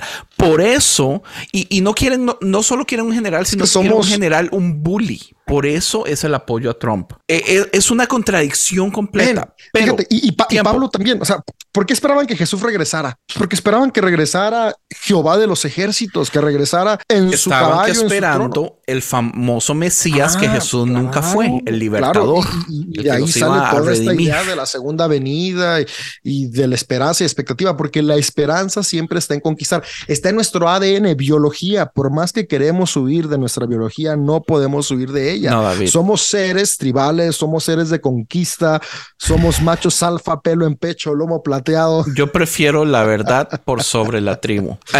Esa es una verdad. Mira, Okay. yo cerraría, porque ya que tengo que ir a dormir a mis hijas, aprovechando que tengo micrófono. Y es tardísimo para Nader. No, yo estoy, me tomé un café y mira, estoy...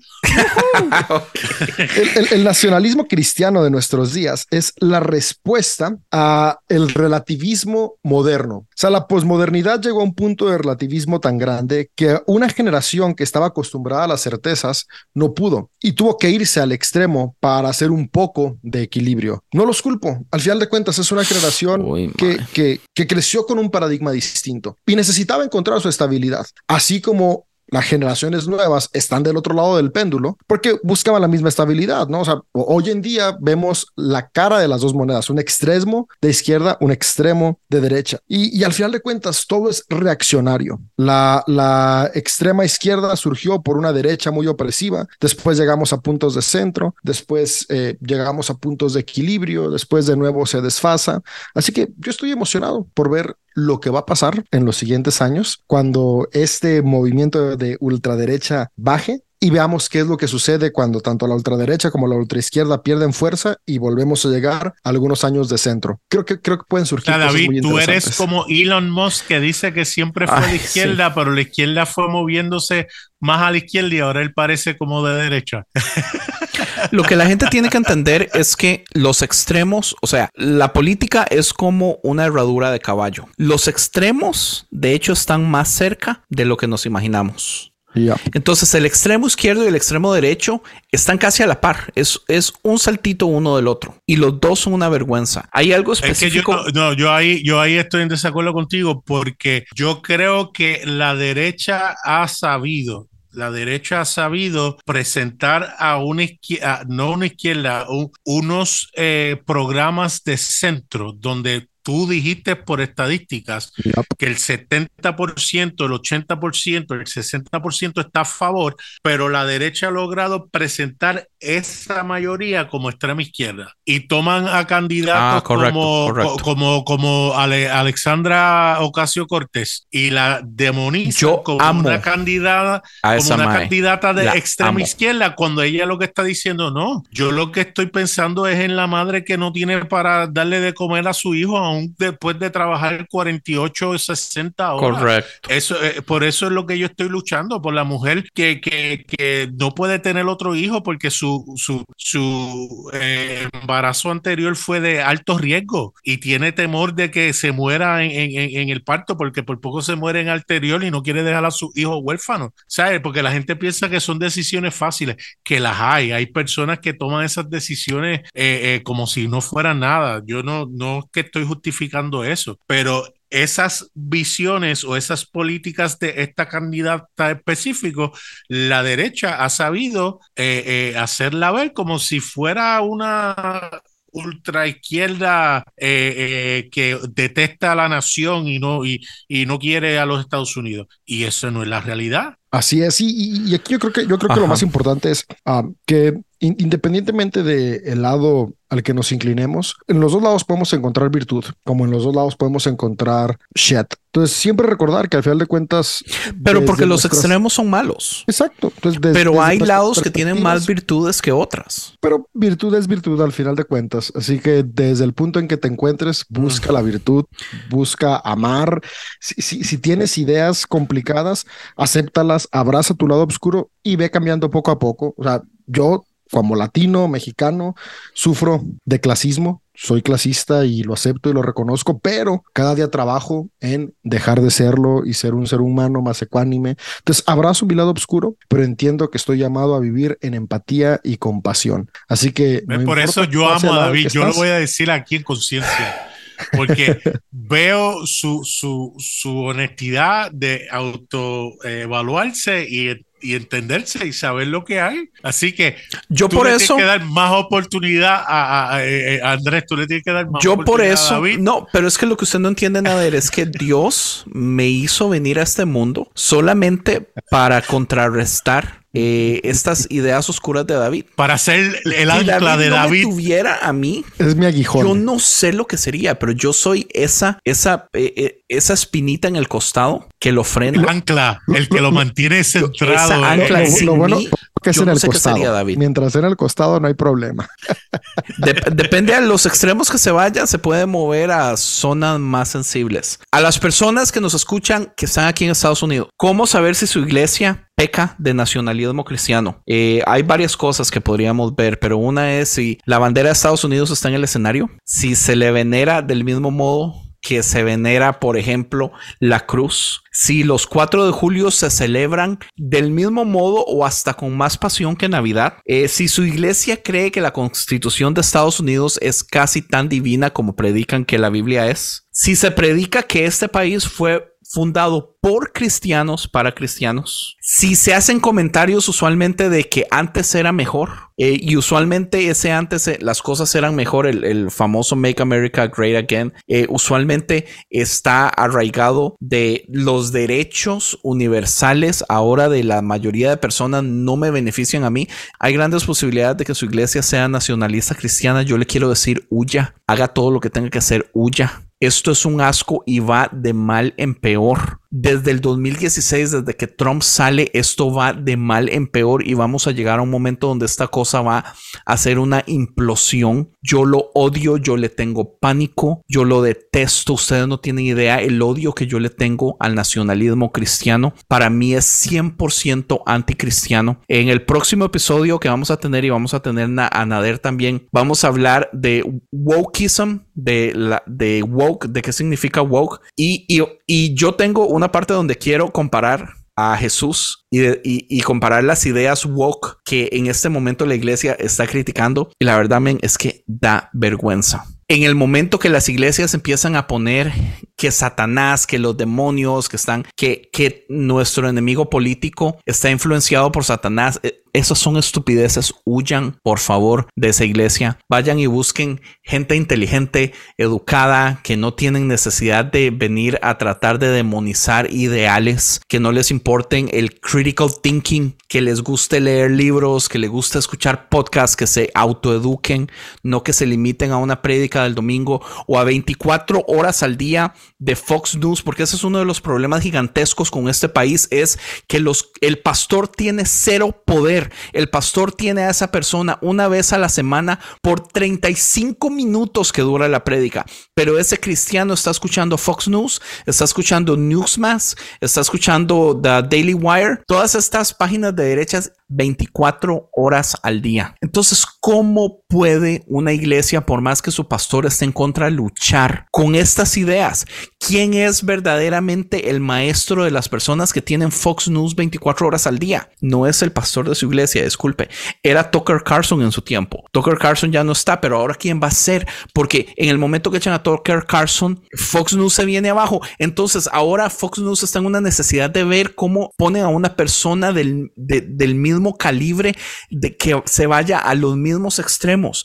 ¿Entiende? O sea, no estamos haciendo las cosas bien y el cristianismo tiene muchísima culpa y ocupamos que las personas inteligentes, por favor, salgan de esto, que no sean de la estadística. Mi hijo hizo un trabajo de su escuela de estudios sociales, hizo un stop motion de Lego y estaba hablando acerca del asesinato de Abraham Lincoln, y en el trabajo él explicaba cómo Booth, la persona que mata a Lincoln, creía que Lincoln era un tirano porque Lincoln quería liberar a los esclavos. Y al final el video termina como: esto es una historia de quién está en el lado correcto de la historia. Booth, el que mata a Lincoln, él creía que estaba en el lado correcto y él toma la decisión de matar a Lincoln porque él creía que estaba en el lado correcto.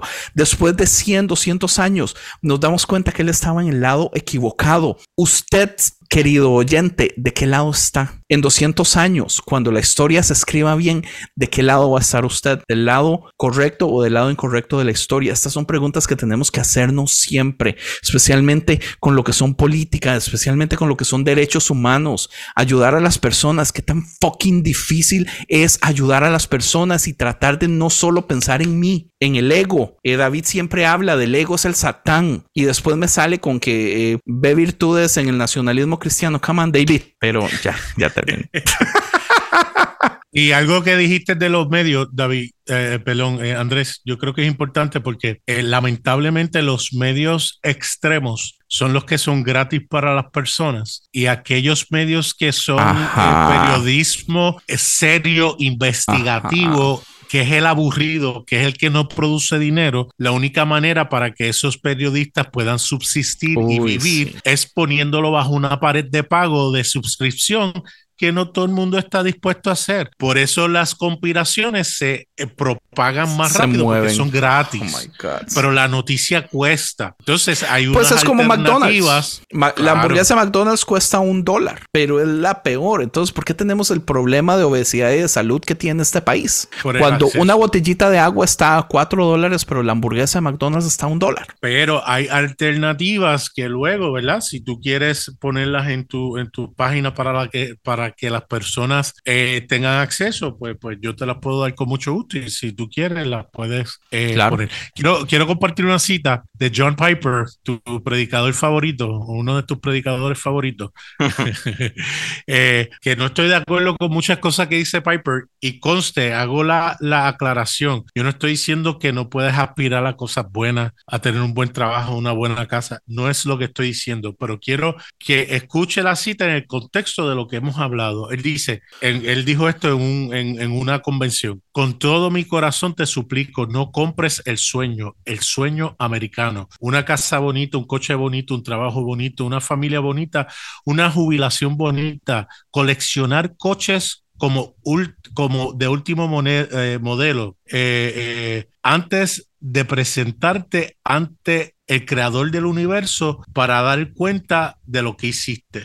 El enfocarse en Jesús, el ejemplo que dejó, que fue dejar su gloria para darse por los que ama y quien dio la otra mejilla y cuya ira era en contra de la hipocresía de los religiosos. Qué brutal, lo dice en un momento cuando Trump se estaba levantando, donde esta visión de que el cristianismo es el equivalente a tener lo mejor y todo eso porque me lo merezco, porque soy hijo de Dios y todos los demás no se lo merecen. Él dice, no compren esa realidad. Se supone que si aquellos que se identifican nuevamente como cristianos, nuestro ejemplo debe ser el dar la otra mejilla o lo que dice David, tener un látigo en la mano y estar dando latigazos a todos tres. Depende de qué lado lo lea, ¿verdad? Pero, oye, pues a David no le gusta eso porque David quiere su Balenciaga y su y para eso él trabaja, ¿sabes? Yo escucho Nader, no lo defiendas. Yo escucho unos podcasters que son muy liberal. Se llama Stuff You Should Know. Ellos hablan de todos los temas de ciencia. Y Chuck Bryant dice, never yuck somebody's yum. Nunca critica lo que a una persona le guste, porque ese es su derecho. Eso lo necesito escuchar en Mae. Sí, esa es mi debilidad, porque eso es lo que yo más amo hacer. Pues adelante, hazlo.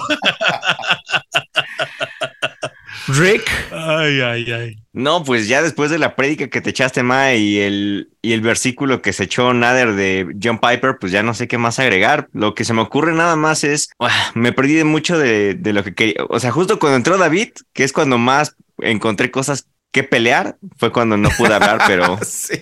pero bueno, o sea, de lo poco que se me ocurre como para mi conclusión sería que de las cosas que veo políticamente funcionando actualmente es que la moral, o sea, lo moral se hizo político y lo político se hizo capitalista. O sea, y por eso al final de cuentas, y ahí es donde de nuevo, ¿no? Entramos al gran problema de izquierda y derecha, pero Gustavo Bueno, que fue un sociólogo, politólogo, filósofo, y que estudió todas estas cuestiones de izquierda y derecha y demás, dice que no existe izquierda si no es con una crítica al capital. Y muchas de las actuales como izquierdas que nos muestran o nos venden políticamente no es más que moralismo. Entonces creo que también ahí es cuestión de poder saber cuál es a lo que hay que realmente objetar, o cuál es lo que realmente hay que pelear, o cuál es la verdadera batalla que queremos enfrentar, porque de nada nos sirven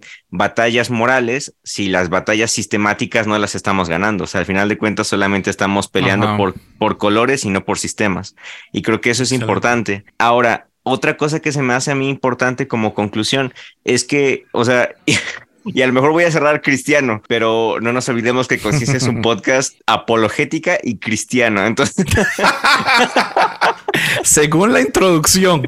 Según la introducción es un podcast de apologética. Que eso va a cambiar cristiana. como en 3 episodios. Ok, bueno, entonces lo que yo quería como decir, igual para la audiencia y para nosotros, es que aunque la realidad de lo que actualmente se predica que es el cristianismo, en este caso Estados Unidos, no significa que es el corazón de la cristiandad. Y ahí me gusta mucho esa división que hace tanto Unamuno como Kierkegaard entre lo que es cristianismo y cristiandad. El cristianismo es dogma, la cristiandad es el corazón, es la comunidad. Y creo que lo que necesitamos es, o sea, y vamos al punto de a lo mejor de construir la palabra cristianismo, porque se la secuestraron para lo peor del cristianismo, que es lo que ya platicamos todo este tiempo, ¿no? Pero la cristiandad y es parte, y por eso lo amarro como conclusión a lo que dijo Nader, la cristiandad puede servir como un completo acto de revolución al sistema que actualmente, porque en su corazón del cristianismo, en el corazón de las enseñanzas de Jesús, que también es lo que decía Andrés casi al último con David, hay compasión,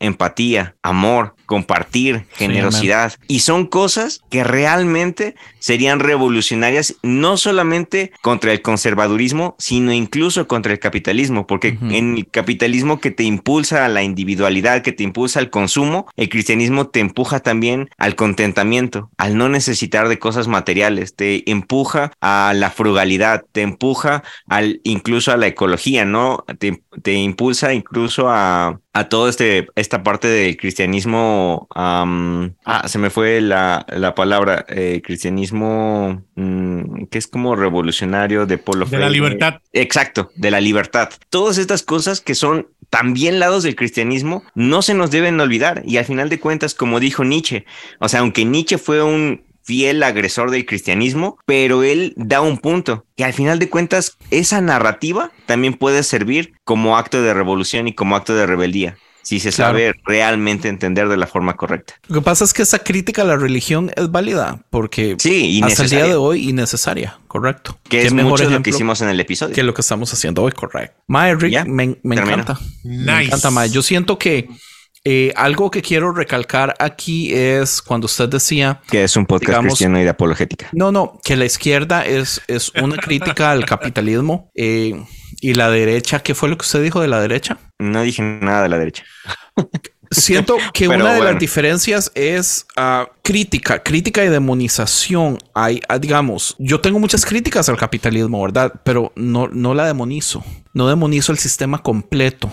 Claro, y por eso es que la izquierda actual, la verdadera izquierda, no las izquierdas extravagantes o las izquierdas, sí. Exacto, no ese tipo de izquierdas, sino la verdadera izquierda es una crítica que no es anticapitalista, que es mucho de lo que se dice, ¿no? Y mucho del famoso temor al marxismo. No es anti nada en realidad. No, es una crítica válida para mejorar. Es postcapitalista. Es decir, la verdadera izquierda es postcapitalista. Es decir, es tiempo de mejorar el sistema, a evolucionarlo, a cambiarlo, no en contra de lo que hizo el capitalismo, porque el capitalismo puede sacar cosas buenas, ¿no? Incluso es la famosa dialéctica, tener el capitalismo ahora algo que choque contra el capitalismo y de eso hacer una síntesis y sacar lo mejor de todo esto para poder avanzar en la historia. Entonces creo que es lo que necesitamos, no ser anticapitalistas, sino postcapitalistas, es decir, ver qué es lo que viene, empezar a imaginar y soñar con nuevas realidades, con nuevos sistemas. Y no pro-capitalista, así como viene completo, como David tampoco. Pero como David no está, pues... Así es. Nader. No ataques a nadie si no está. Y es lo que yo siempre le digo a Andrés, pero... Está aquí, pero no me hace caso. No se ve el video. Nader, thank you, Nader, un gusto. Qué increíble. Para mí es un placer cada vez que usted me llama y me dice, mira, yo no duermo esa semana. Yo quiero decir que un gusto. El episodio iba a ser... Espero que sea un gusto para los que nos escuchan. Yo creo 100% que sí. Mae, usted no tiene idea lo que la gente lo ama a usted, Nader. Así que sí, al gusto.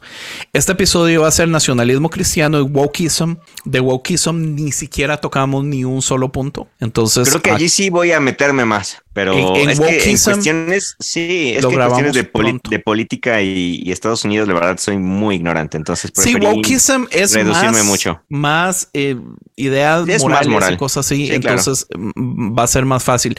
Entonces, y ya el concepto se ha globalizado más que claro. Sí, correcto. No es un asunto, a lo mejor en Estados Unidos se ve un poquito más diferente, pero sé que todo el mundo va a poder sentirse identificado. Yes. Listo. Muchísimas gracias por escuchar Conciencia. A Rick, David, I love you guys, Nader, de corazón, man, thank you por cuando usted está aquí, man, no solo es sus opiniones, es el amor, es el modo como usted presenta todo eso, hasta a veces las pocas veces que me regaña, yo me siento todo feliz. Muchísimas gracias y nos vemos en la próxima. Hasta la próxima. Adiós. Visítanos a esta dirección www.concienciamedia.com. Uy, wow. Estuvo bueno. Y la realidad es que había fechas y nombres y todo, pero nada de eso iba a importar porque no iba a ser relevante. No, y es que, o sea, fue chistoso porque, o sea, van a pensar que yo no me preparé, pero me preparé, o sea, no tienen idea de la cantidad de contenido yo sí lo noté preparado, man. Que consumí para este episodio, pero la verdad es que, o sea, una cosa es la teoría y otra cosa es, o sea, las realidades que está ustedes pasando, viven correcto. día con día. Entonces, para mí eso fue completamente, pues, como que diferenciador, porque ¿cómo me podía yo meter cuando yo no entiendo la realidad de lo que ustedes viven? ¡Adiós! Ya dejen a mi papá, dice. No, es temprano aquí, man. Bueno. Que de hecho, no tocamos cómo ha afectado el nacionalismo cristiano, por ejemplo, en Brasil, que también tuvieron una insurrección por las elecciones, ¿sabes? Pero ahorita con lo del BRICS, o sea, también es otra onda, es otro nuevo tema. Entonces sí, también el bloque BRICS es otro tema. ¿Qué les parece si entonces lo hacemos la otra semana, el próximo jueves, de nuevo? Adiós. Ya saben, yo podría igual, de nuevo, sin problema puedo desde el coche, ya nada más les confirmaría, dependiendo del horario de mi esposa, si podría 7:30, que bueno, de todos modos, hoy empezamos 7:40. Sí. Pero yo podría. Discúlpame que se me olvidó el tiempo de no me pude conectar, pero Nader, no puedes pedirnos disculpas cuando nosotros te cambiamos y te cancelamos a ti como 5 veces. O sea, tú estás perdonado de todo. No. Ustedes, miren, para que ustedes sepan, yo no tengo hijos. El único hijo que tengo es un schnauzer. Soy yo y mi esposa. Mi esposa, cuando voy a grabar, ella dice tranquilo, graba, ella se acuesta, o sea que yo no tengo problemas. Fuera de tener que madrugar al otro día, que es quizás mi única situación. O sea, en eso estamos en las mismas, tú y yo, Nader. O sea, realmente estamos iguales. O sea, mis únicos hijos por ahora son 2 chihuahuas que andan por ahí. Y uno de esos chihuahuas es famosísimo en TikTok. Ma, estás confundido, ¿no? El que es famoso es el pitbull de mi hermano. O sea, ni siquiera es mío. Pero yo soy el que le lleva sus redes, entonces. Qué chévere. ¿Cuántos seguidores tiene ahorita? Ya tiene más de 30,000 seguidores en TikTok. Mándame el link para aportar y seguirlo. Claro que sí, ma. Que diga, claro que sí, Nader, la costumbre. Bueno. Muchachos, pues terminamos. Muchas gracias a ustedes. Nader, thank you de nuevo. Vaya, duérmase un solo más. No, ahora tengo máquina de apnea. Ahora me la pongo y quedo noqueado. Nítido. Muchas gracias. Bueno, Gracias, muchachos, Nader. entonces